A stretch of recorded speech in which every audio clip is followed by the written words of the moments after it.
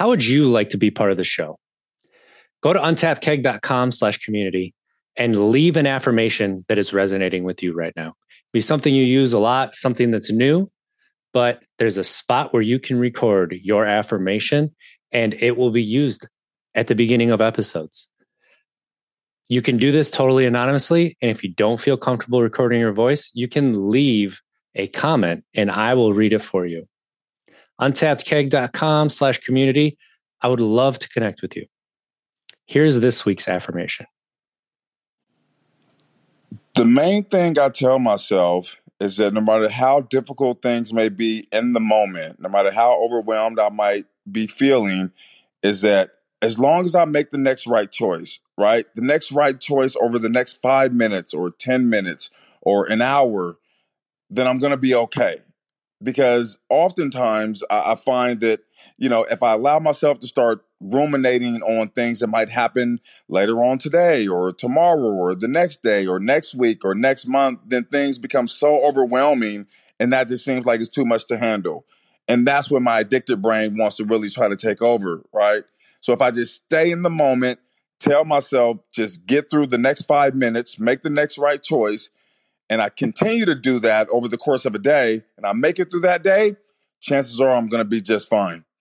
You guys have a blessed day. I can see it now slowly that the tide is shifting, especially amongst the younger generation, where they see the generational trauma and like, we don't want any more of this. Okay, I'm going to go into therapy even if you're not going into therapy sort of situation. Yeah. So it is shifting. And I hesitate to call this Islamic culture or Muslim culture, because that's now how it is when you look back into our Muslim tradition. Our Prophet, peace be upon him, heavily put emphasis on empathy, well-being of individuals, well-being of the collective, and not just in like the physical sense, but in the well-being, mental well-being, that you be kinder to one another, be kinder to yourselves as a whole, at a time when these things were not spoken about, when people. Sobriety is scary. That's why Untapped Keg explores different perspectives of sobriety and mental health, so that you know you are not alone. Hopefully, you can find something you can implement into your own life. Sobriety and mental health are topics that often are uncomfortable and complex. We do not shy away from any conversation. But you should know we try to be respectful, but there's always room to learn and grow. Everyone is welcome here, as you are, and you will be respected. We are not medical professionals and do not give medical advice. Please seek medical care if you need it. Now let's get to the show.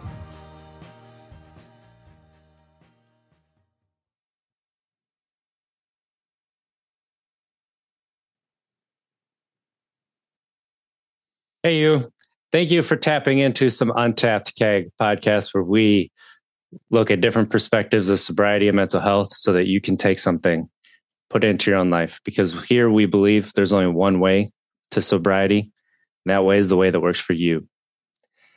I'm RJ Zimmerman. I'm used to saying one of your hosts, but no, I'm the only host now, RJ Zimmerman. And I have the pleasure of being here with Shayla Faizi, the host of the podcast, I'm a Muslim, and That's Okay. How are you doing today, Shayla? I'm good. Thank you so much for having me here, RJ. And it's like, this is our podcast episode exchange. I interview you, you interview me. Yeah, absolutely. And it was one of those things too. So we met at Podcast Movement in August, and you're the first person that I met there. And it's like, we just started talking, and it was just, hey, I'd love to talk about sobriety and, from a spiritual perspective. And you said talking about men and emotions. And yeah, since we've talked, I've made some progress in that realm too. It's like, I thought I was feeling my emotions. I wasn't yet, but I was making progress. Yeah. Slow and steady steps, RJ. That's how it works. Yeah, absolutely. It absolutely does. So, Shayla, why don't you give us a little bit of a background of your podcast and where people can find it? Well, thank you. Well, for my podcast, it's basically, especially for Muslims, we've always had this certain narrative in popular media about us, and not all of it was good.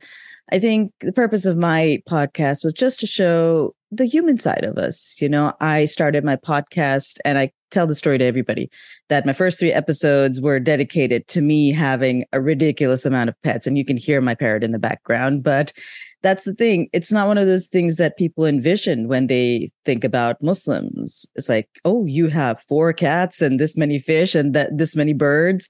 But that's us. We have different human experiences and different human stories.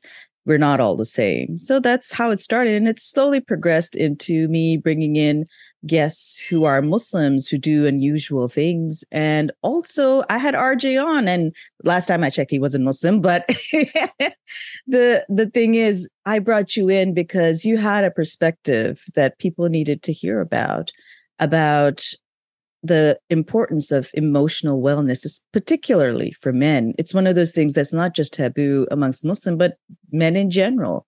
They just don't work on those things because they don't know how. And then that's why I had you on, and I have other guests on that bring in these perspectives that are important for people to hear. Absolutely. And that's something that I appreciated was, it wasn't, what talking about like anything in particular. It was just like straight up emotions. Like, where did it come from? Why did, how did you get to that point? And it's like, it's been a years long process. And this is it's now coming to a point where it's starting to go from like under the surface to out. And it's like, that's something that, like you said, we have a shared humanity that we forget about very easily. Like it's just sewn into everything that we see and experience right now, is that we forget how connected we really are. That's right. And that's the thing. That's the important part of it. The fact that we're different shouldn't make us forget that we are still people, humans. Our basic functionality, like if you talked about it in computer terms, it's the same. It's like maybe the external is different if you like talked about a laptop or a PC or, Android, Mac, all of those things. There are some differences, but the basic functionality of all of us is the same. We all require love, understanding, growth. If you're stagnant, you'll never be a complete person. I personally believe that stagnation is one of the worst things that person can do for themselves. If you're not growing, you're not discovering not just the world itself, but parts of you that you should be figuring out. And you feel, this is me talking from personal experience, you feel this longing, like, is this all life is? Is this all that I have going on? What that was, it was me on the inside calling out like, hey, I'm right here. I need attention. And I didn't know it until, and I didn't even have the words to process that until I wouldn't even say research, but I wanted knowledge. Right. And so that is what has brought me to you to come on here is to talk about different cultures and spirituality in terms of sobriety and things, because sometimes we hear about it. Sometimes, it's just kind of like on the surface, and then we just skip over it when we hear something. But I want to talk about it from a perspective of, you don't drink, and the reason you don't drink is because of your religion and your spirituality. And like, that's different from why I don't drink. And so getting these different perspectives will help people, I think, find new tools to help them. Right. Well, the thing is that, again, most people know that Muslims don't drink, and we also don't partake in any recreational drugs. per se. You'd have different opinions about tobacco and cigarette smoking, but it's generally frowned upon as well. The thing is, in our scripture, the reason for the prohibition for alcohol is that, and it's clearly written that there is some benefit to it, but the disadvantage of it is greater than the actual advantage of it. At that time, when it was revealed, the disadvantage of it was not fully known, other than the fact that you got drunk and you could potentially cause harm to your spouse or those that were those were the only like clear disadvantages that people knew about alcohol, but they still partook in it because, again, it was culture. It was heavily embedded in Arab culture to be drinking. And the other thing that most people might not know is that for us, the prohibition of alcohol when it was first revealed was not an immediate prohibition because, again, getting rid of something that is so deeply embedded in culture is not easy. It came over a 10-year period because, again, those that had an addiction to alcohol, again, most people can't go cold turkey. It's not how that works. It's a huge struggle to be able to let go of alcohol, something you are addicted to, something you are dependent upon for a lot of emotional regulation. It's not healthy, but it's there. So that's why it came over a period of 10 years. First was the initial dislike of alcohol. And then there was, eventual that it's a disadvantage. And then the eventual prohibition completely of alcohol. But even then, if you look into our traditions of when the Prophet and his companions, there were many of his companions, righteous people who struggled with alcoholism. That was there because, again, it's easy to judge people when you're at a distance, when you're not the one going through it, when you haven't suffered the impacts of an alcohol addiction, to be like, oh, how can you be drinking? You're a Muslim, that sort of thing. Those were the things that those companions had to hear. But our Prophet, peace be upon him, was always like, no, this is a struggle. And they are loved for the fact that they are struggling with this. It doesn't make them any less righteous. But again, the truth is, it's a struggle. So that is where, sort of the tradition comes from. And it's in our scripture as well. The fact is, at that time, the totality of the disadvantages of, alcohol or drugs was not known because science was not there. The prohibition was there. And then when we are here right now, we know that, yeah, alcohol in a certain amount has some advantages. But if you have a genetic tendency to addiction or a culture of drinking, it can spiral badly very quickly. So, that's why we avoid it. But I will tell you this as well, coming from somebody who's lived in a Muslim country, it's the consumption of alcohol is always there. Okay. I'm not going to lie about this. That's not how I work. But again, it's under what circumstances, and you can always see the two extremes that it exists in. I grew up in Pakistan. I saw it in the fact that, and this is true story, every year you always had a news article in one of the major newspapers that like 30 to 100 people have died of alcohol poisoning by drinking moonshine. It was always there. But, it was never really spoken about because, you always had the cultural thing that you shouldn't be drinking, but it's there. And again, we as people need to be kinder when it comes to having people who are struggling with a lot of things. It's not just alcohol they're struggling with. That's, again, if I had to put it in any way, the struggle with alcohol is just a symptom of the disease. The disease is usually much deeper. Yes. Either you can call it extreme poverty is one of those things that leads to alcoholism because you're so freaking poor, especially in a developing country like Pakistan. You're living well below the poverty line for a lot of people. So alcohol is one of those alcohol, and even some drugs are one of those things that you're just trying to escape that. You're trying to escape the misery of that. Mm-hmm. And again, and then when you have alcohol as something that numbs a lot of bad circumstances you're under, bad emotions, all of these things, it's a symptom of an underlying disease. I firmly believe that.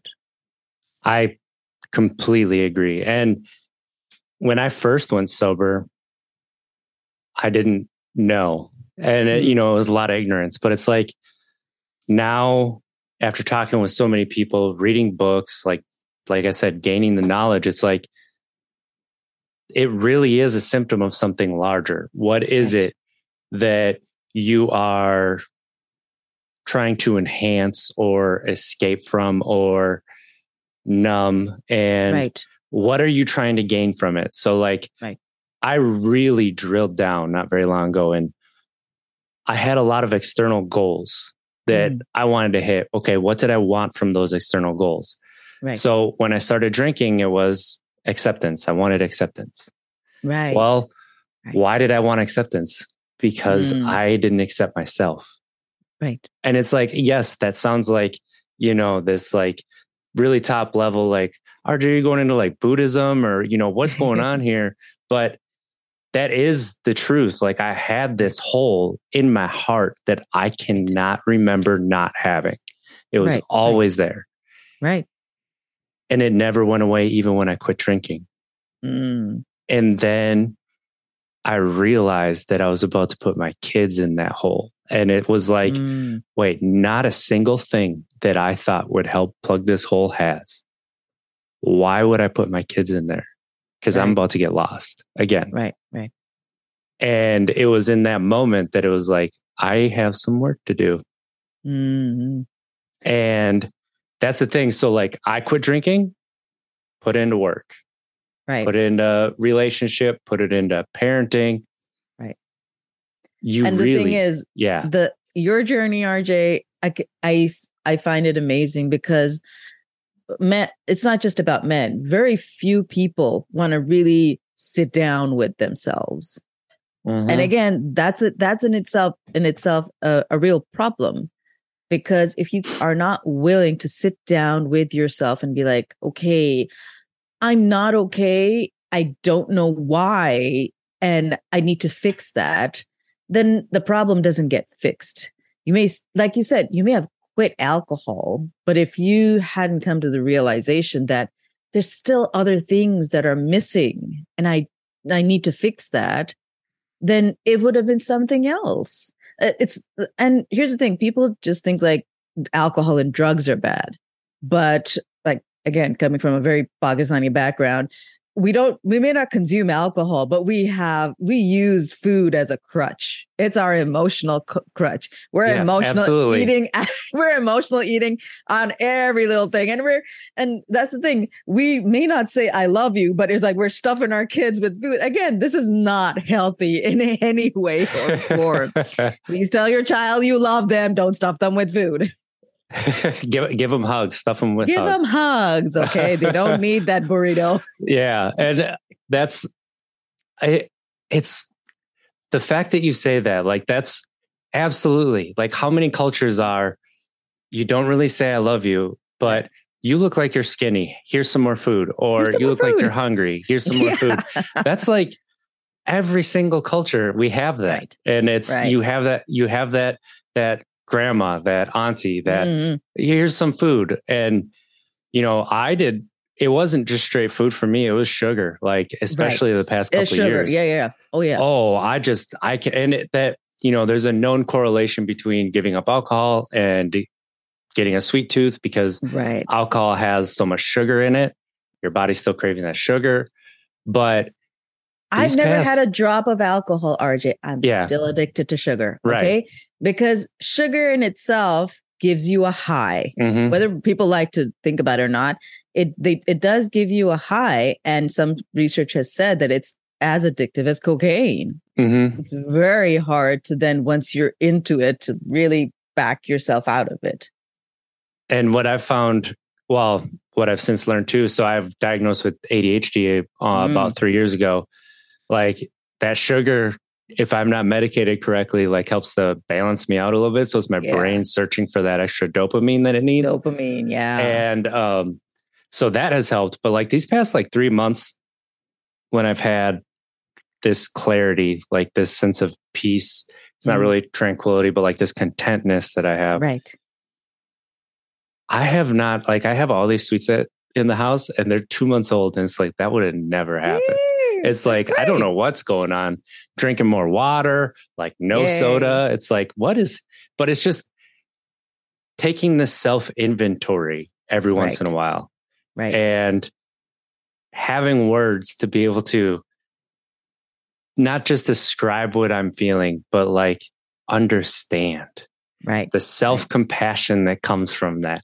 Yes, I'm using a lot of words that are like, you know, people are just like rolling their eyes, but it's like, it is true when you can look at yourself with compassion and be like, you didn't know anything any better, anything else. Right. So all you can do is change today and try to be better tomorrow. And that's it. It's about the trying. It's not about the doing. And here's the thing, the important part about this, again, like I said, like for us, when for us, the alcohol prohibition first came out, like this is 1400 years ago, it was not about, you know, you have to be good right now. You have to give it up right now. The struggle is there. When we're struggling with something like this, there will be bad days. There will be days when you're not doing okay for any number of reasons. Oh, yes. So you will fall into old habits. But the important part about that is that you realize that was that moment, and you can still pick yourself up from there and keep trying. So it's never like a dead end. If you, like, again, if you had a setback and you drank one day, right? It's not the end of the world. You can still try again the next day. And I'm not saying it's easy, because going back on something that you depended on, if I had to say for myself, like sugar, like if I'm having a real bad day, if I went back to a tub of ice cream, or for me, it's bread, like copious amounts of bread. I have a carb addiction. Okay, a ridiculous amount of bread, potatoes, and things pizzas that are delicious are the toughest to give up. All right, I know. But that's the thing. If I went back and binge ate any of those things, doesn't mean that I have failed. It's just that this day, this week, this month has been hard, and you have to give yourself that space, because life is hard. It doesn't matter how good anybody looks on the outside or on social media. Life is hard for so many different reasons for everybody. So give yourself some compassion and cut the other person a break too.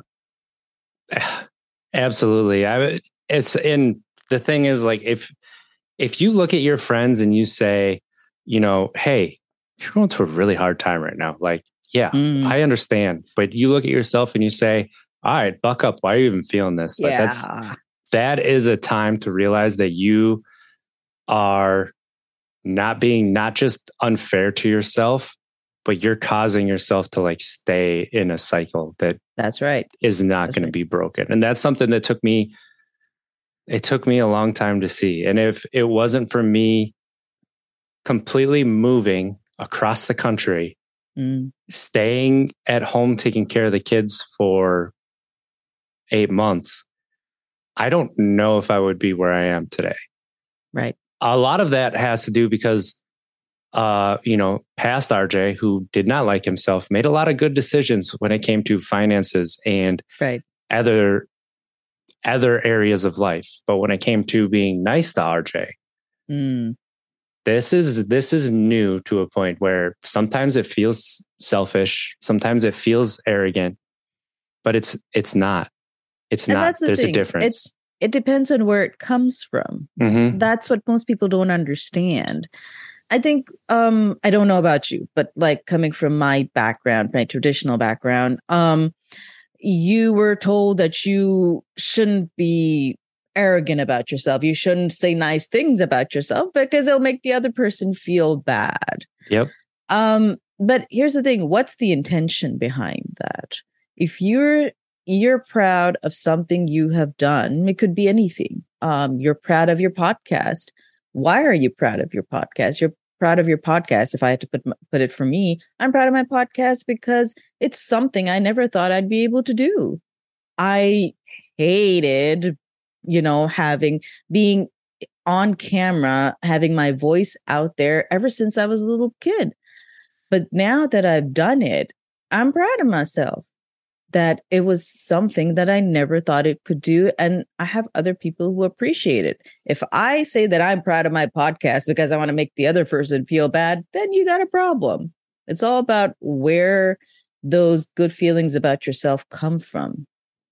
If it is to validate your existence, then there's absolutely nothing wrong with it. If you were doing it just so you can show up another person, then there's a problem.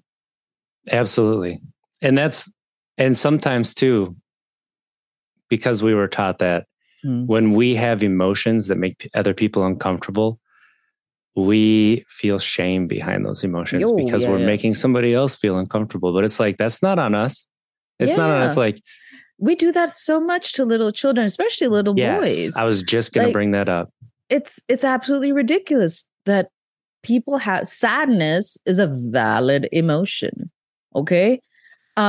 When you're sad, you cry, you're not expecting the other person to comfort you, but as social creatures should be able to do that for one another. That when the other person is feeling sad, you help them through it. But if you're just going to stand back and be like, I'm uncomfortable with the fact that you're crying just because you have the inability to soothe that person. And it's not even about active soothing. You can just be there, hug the person. It's not that hard to just hold that person in that time and space, even in silence, is a form of comforting. But how bad are we that we can't even do that for our children? We just like, you should stop crying right now. I'll give you something to cry about. It's terrible. It really is. So my oldest will sometimes call me mean and tell me I'm the meanest daddy. And this week I was, it's funny because of what I've been saying, but I've been listening to some Buddhist podcasts about, finding yourself and kind of like self-inventory and stuff. And so I said, I'm grateful that that's what you think mean is. Yeah. And he stopped and he looked at me and he goes, what is grateful? And so I explained it to him. But when I said that, it also like reset my patience because I'm like, I was the meanest because we were at the park for an hour and a half and we have to go home and eat. Right. That's why I was the meanest. And it's like, that's okay for him to feel like, just because it makes me feel some sort of way a little bit. Yeah. It's like, okay. So I said, I'm grateful that that's what you think mean is. Right. And like, I've done it 3 or 4 times and every time it resets my patience to a level that if that's what you think mean is, I'm doing a damn good job. And that's so great. There's something to be said about that. And it's just, when we talk about like leaning into this and allowing yourself to feel and everything, like a lot of that has to do with, mental health as well. Like,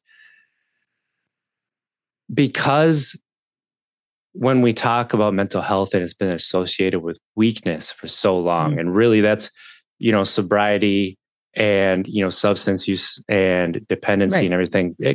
A lot of it comes from where our brains are at and how we, a coping strategy that gets out of control. Right. When it comes to, the Muslim culture, like where would mental health kind of be, as far as is it talked about a lot? Is it under the rug? I mean, I wish. So here's the thing, RJ, and for I can't speak for all Muslim cultures. I can only speak for like from a Pakistani South Indian cultural background. Okay.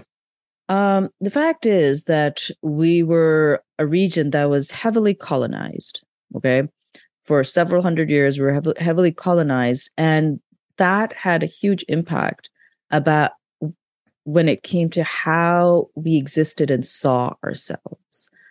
And the other thing is that because of a lot of cultural history with, again, colonization, independence, the separation of India and Pakistan, and poverty, it has brought in with it a certain culture where there is scarcity mindset, and the fact that because we're so close to that era where you could potentially not have a life expectancy of more than 50. We're very close to that. It's only recently that there is a longevity in our, I guess, in our lineage, that people are living longer, that sort of thing. It has impacted in how we see the importance of mental health. The fact is that, hey, you've lived to ripe old age of 70. That's fantastic. You should be grateful for that sort of situation. So we are, especially the previous generation, has been hell-bent on just surviving and existing as independent entities. So physical well-being took high precedence over mental well-being.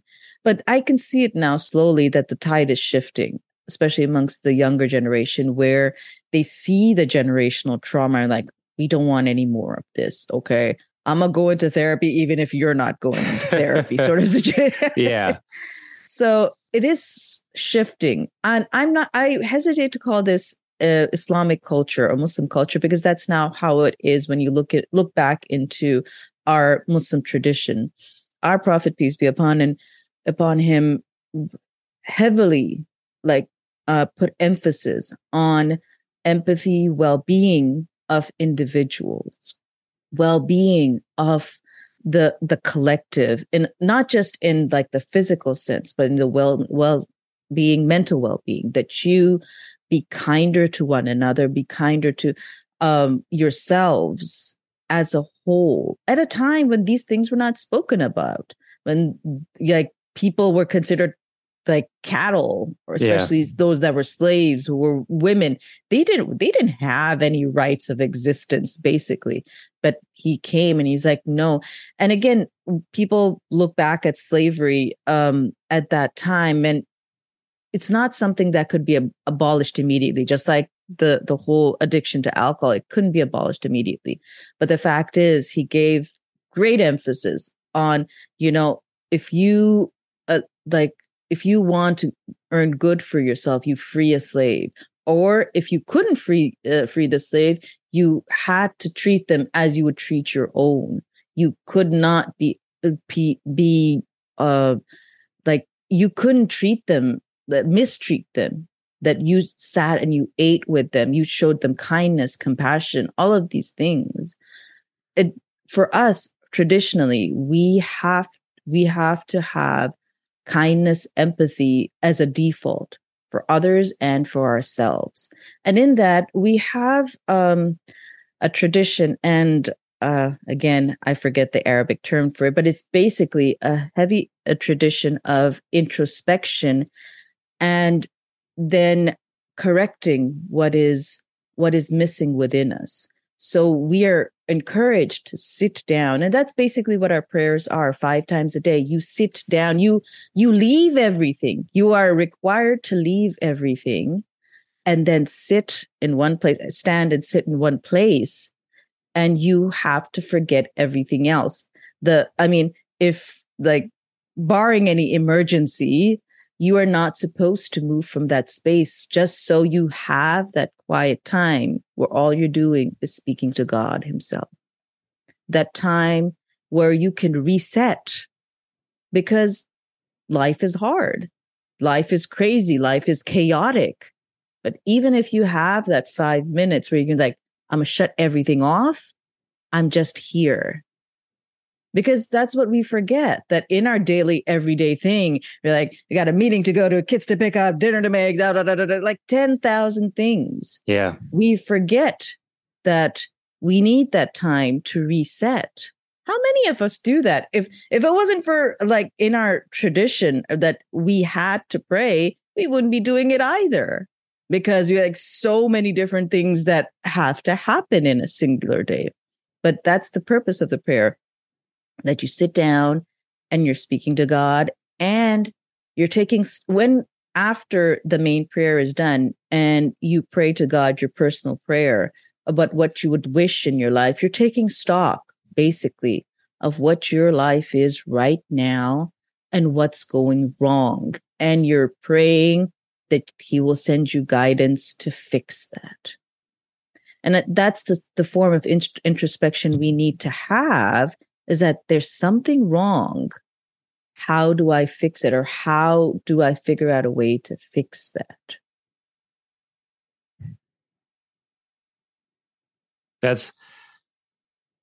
It's really interesting to hear, because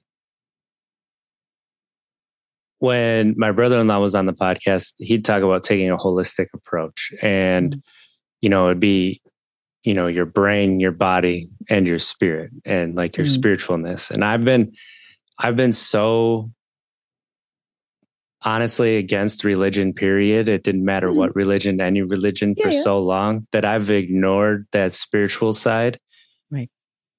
And I've recently really started to connect and find it, because, and I've found it in nature, and it's, and having that time, that prayer, that's a form of meditation, and just with yourself, and that connection, that spiritual connection, it's more important than we realize. And then we have it and we're like, I like this. But then we get back into our lives and we're like, we stop making time for it. And, I'll just, there's a botanical garden that's like 5-6 minutes down the road. I'll just go there and I'll walk for 2 hours. And then I'll pick, I'll have my boys, and it's like, you know what? We're going to go to the botanical garden. We're just going to walk around. I call it a nature walk with them, and they love it.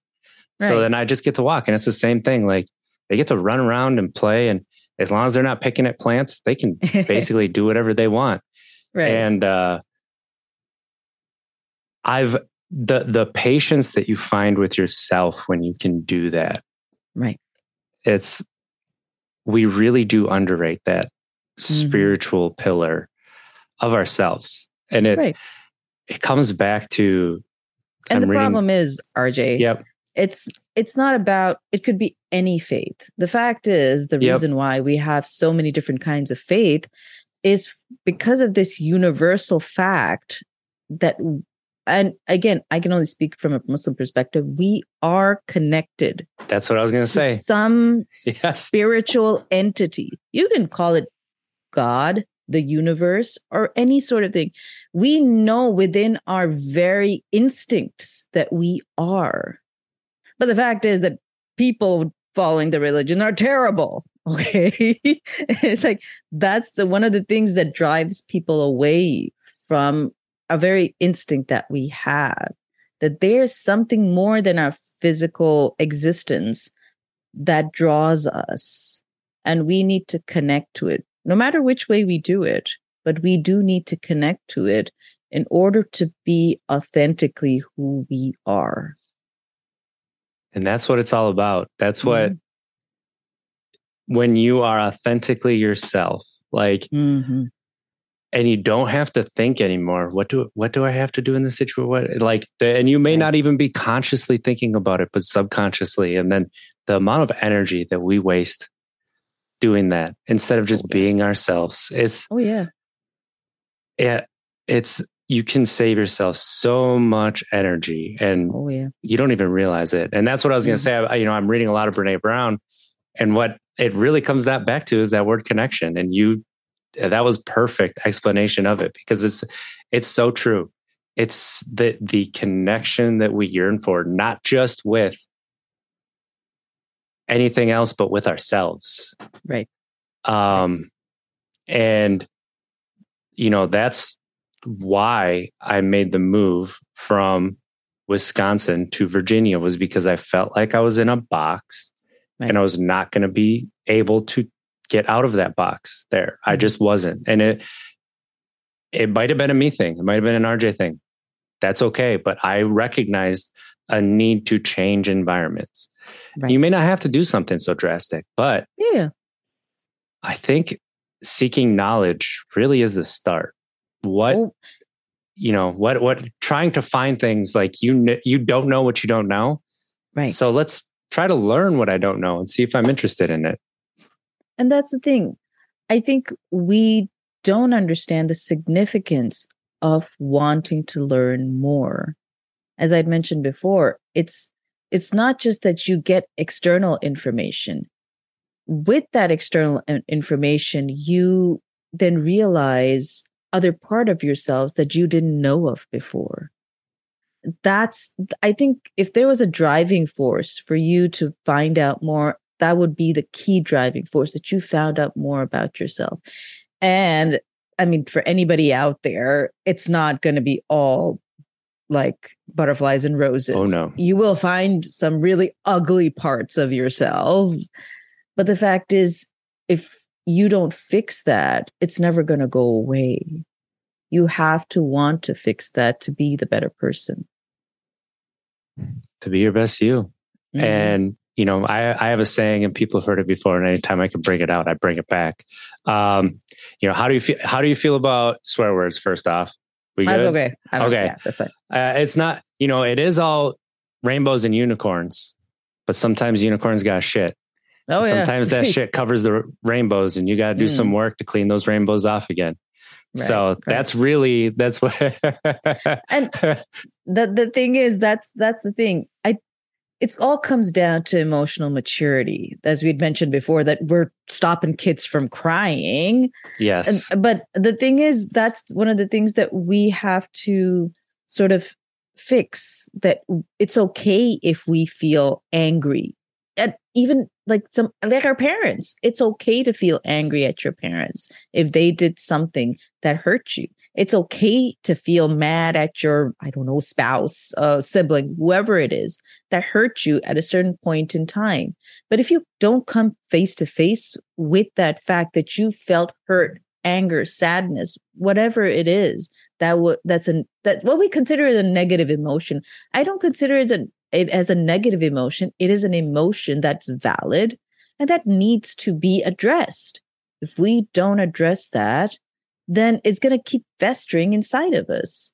What we don't understand is whatever we try to suppress for decades, it still exists. It doesn't go away. It never, ever, ever goes away. All it does is that eventually as you age, especially, you don't have the strength to suppress it anymore. And it comes out in all forms of ugly ways. You don't want that.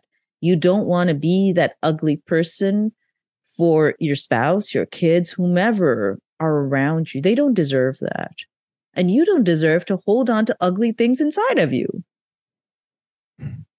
That is the truth. I'm spitting facts over here. It's, you know, you should start a podcast, Spitting Facts with Shayla, because that's what we're doing. And, you know, one thing that I've found, like these past 2-3 weeks, I've really been going through what I'm holding on to as part of my ego. And like, you know, my friend Scotty kind of started me looking into that, and it was through his own journey. It wasn't like he was like, "Hey, you need to look into this." It was I listened to what he was going through and where he's at. And so like I started to dig into it, and I had this deep sense of self-righteousness that we don't think of as a negative emotion, but it was creating negativity inside of me that I couldn't let go. And the reason I couldn't let go of it was because of my ego, that I thought I was right, to the point where, you know, to the point where I could not even concentrate on anything else. And that's really identifying, oh, that's kind of me putting onto somebody else my intentions, my thoughts, my feelings. Like that's not, it's not something like we're always going to do that to a point, but there's a point where it becomes a negative. And that was deeply rooted and really had been my life for the past, you know, 18 months to 3 years of just like this self-righteousness that I had that I couldn't see past. It was blinding. It was the horse blinders, and all I could see was straight forward, and it was a very narrow tunnel. Right. So really just like that self-inventory that we talked about, and being completely honest with yourself. What have I been putting an internal need onto an external goal?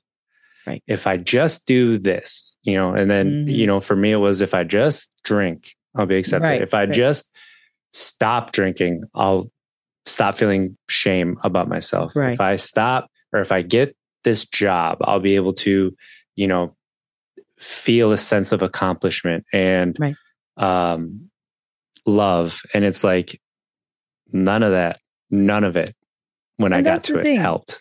That's the thing. It's not just with when you are addicted to a substance. Yes. It could be alcohol, could be anything.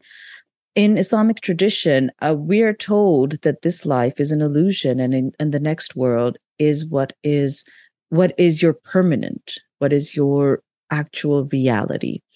So for us, as Muslims, we are supposed to view whatever is in this world as something that is impermanent, but is also a lie, in a sense.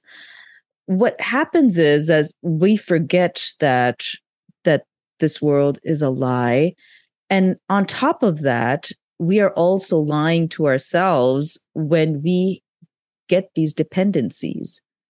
It could be anything. It's not just alcohol. Like I said, I have an addiction to carb. But the thing is, what's that doing? It's just telling yourself that you're okay when you're not okay.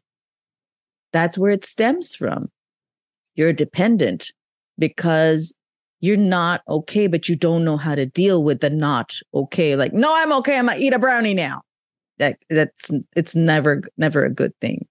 But what we need to see, what we really need to take stock of is the fact that, am I dependent on this? What reason am I dependent on? What is the illusion that I have taken on as truth? What's the illusion? That's what we need to take stock of. What's the illusion that we're believing is true? That is forcing us to then take on whatever substance it is that is trying to numb that reality or try to like make the illusion turn into a reality sort of situation.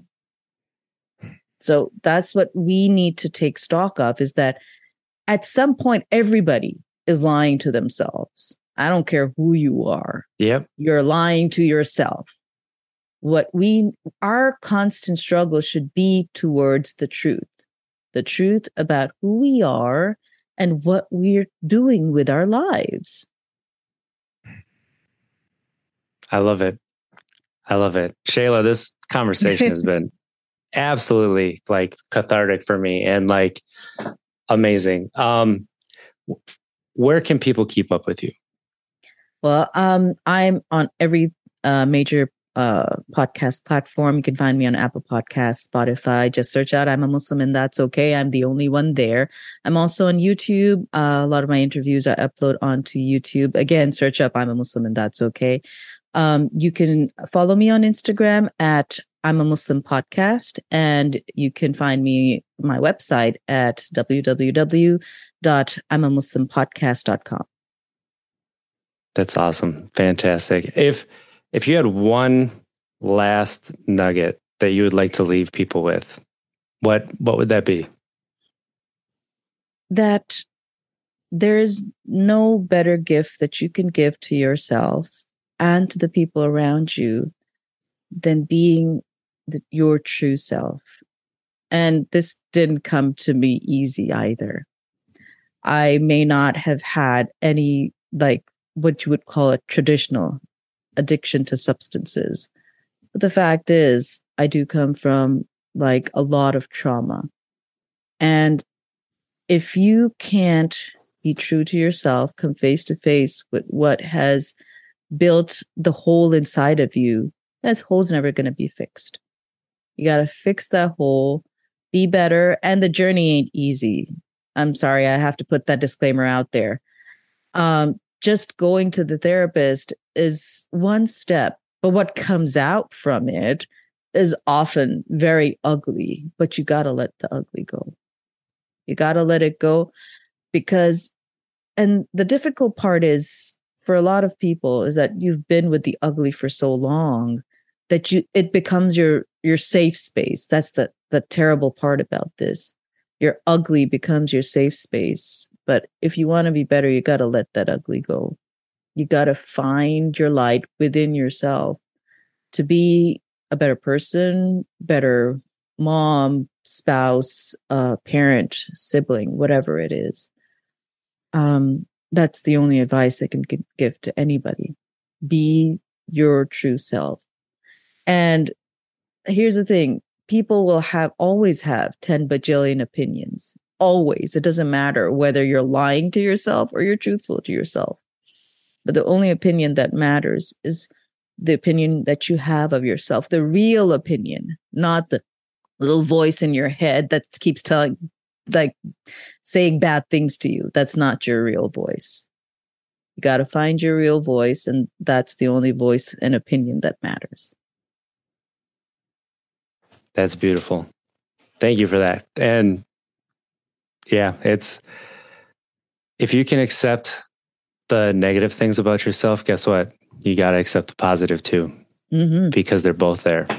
They're both there. They're both valid. I love it. So thank you for tapping into Untapped Keg podcast about different perspectives of sobriety and mental health so that you can take something and implement it into your own life. Because we believe there's only one right way to sobriety. That's the way that works for you.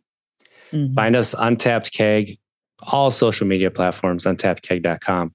And if you want to be a part of the show, go to untappedkeg.com/community and leave an affirmation that you use. We are going to put listener affirmations at the beginning of the show. You can do so anonymously.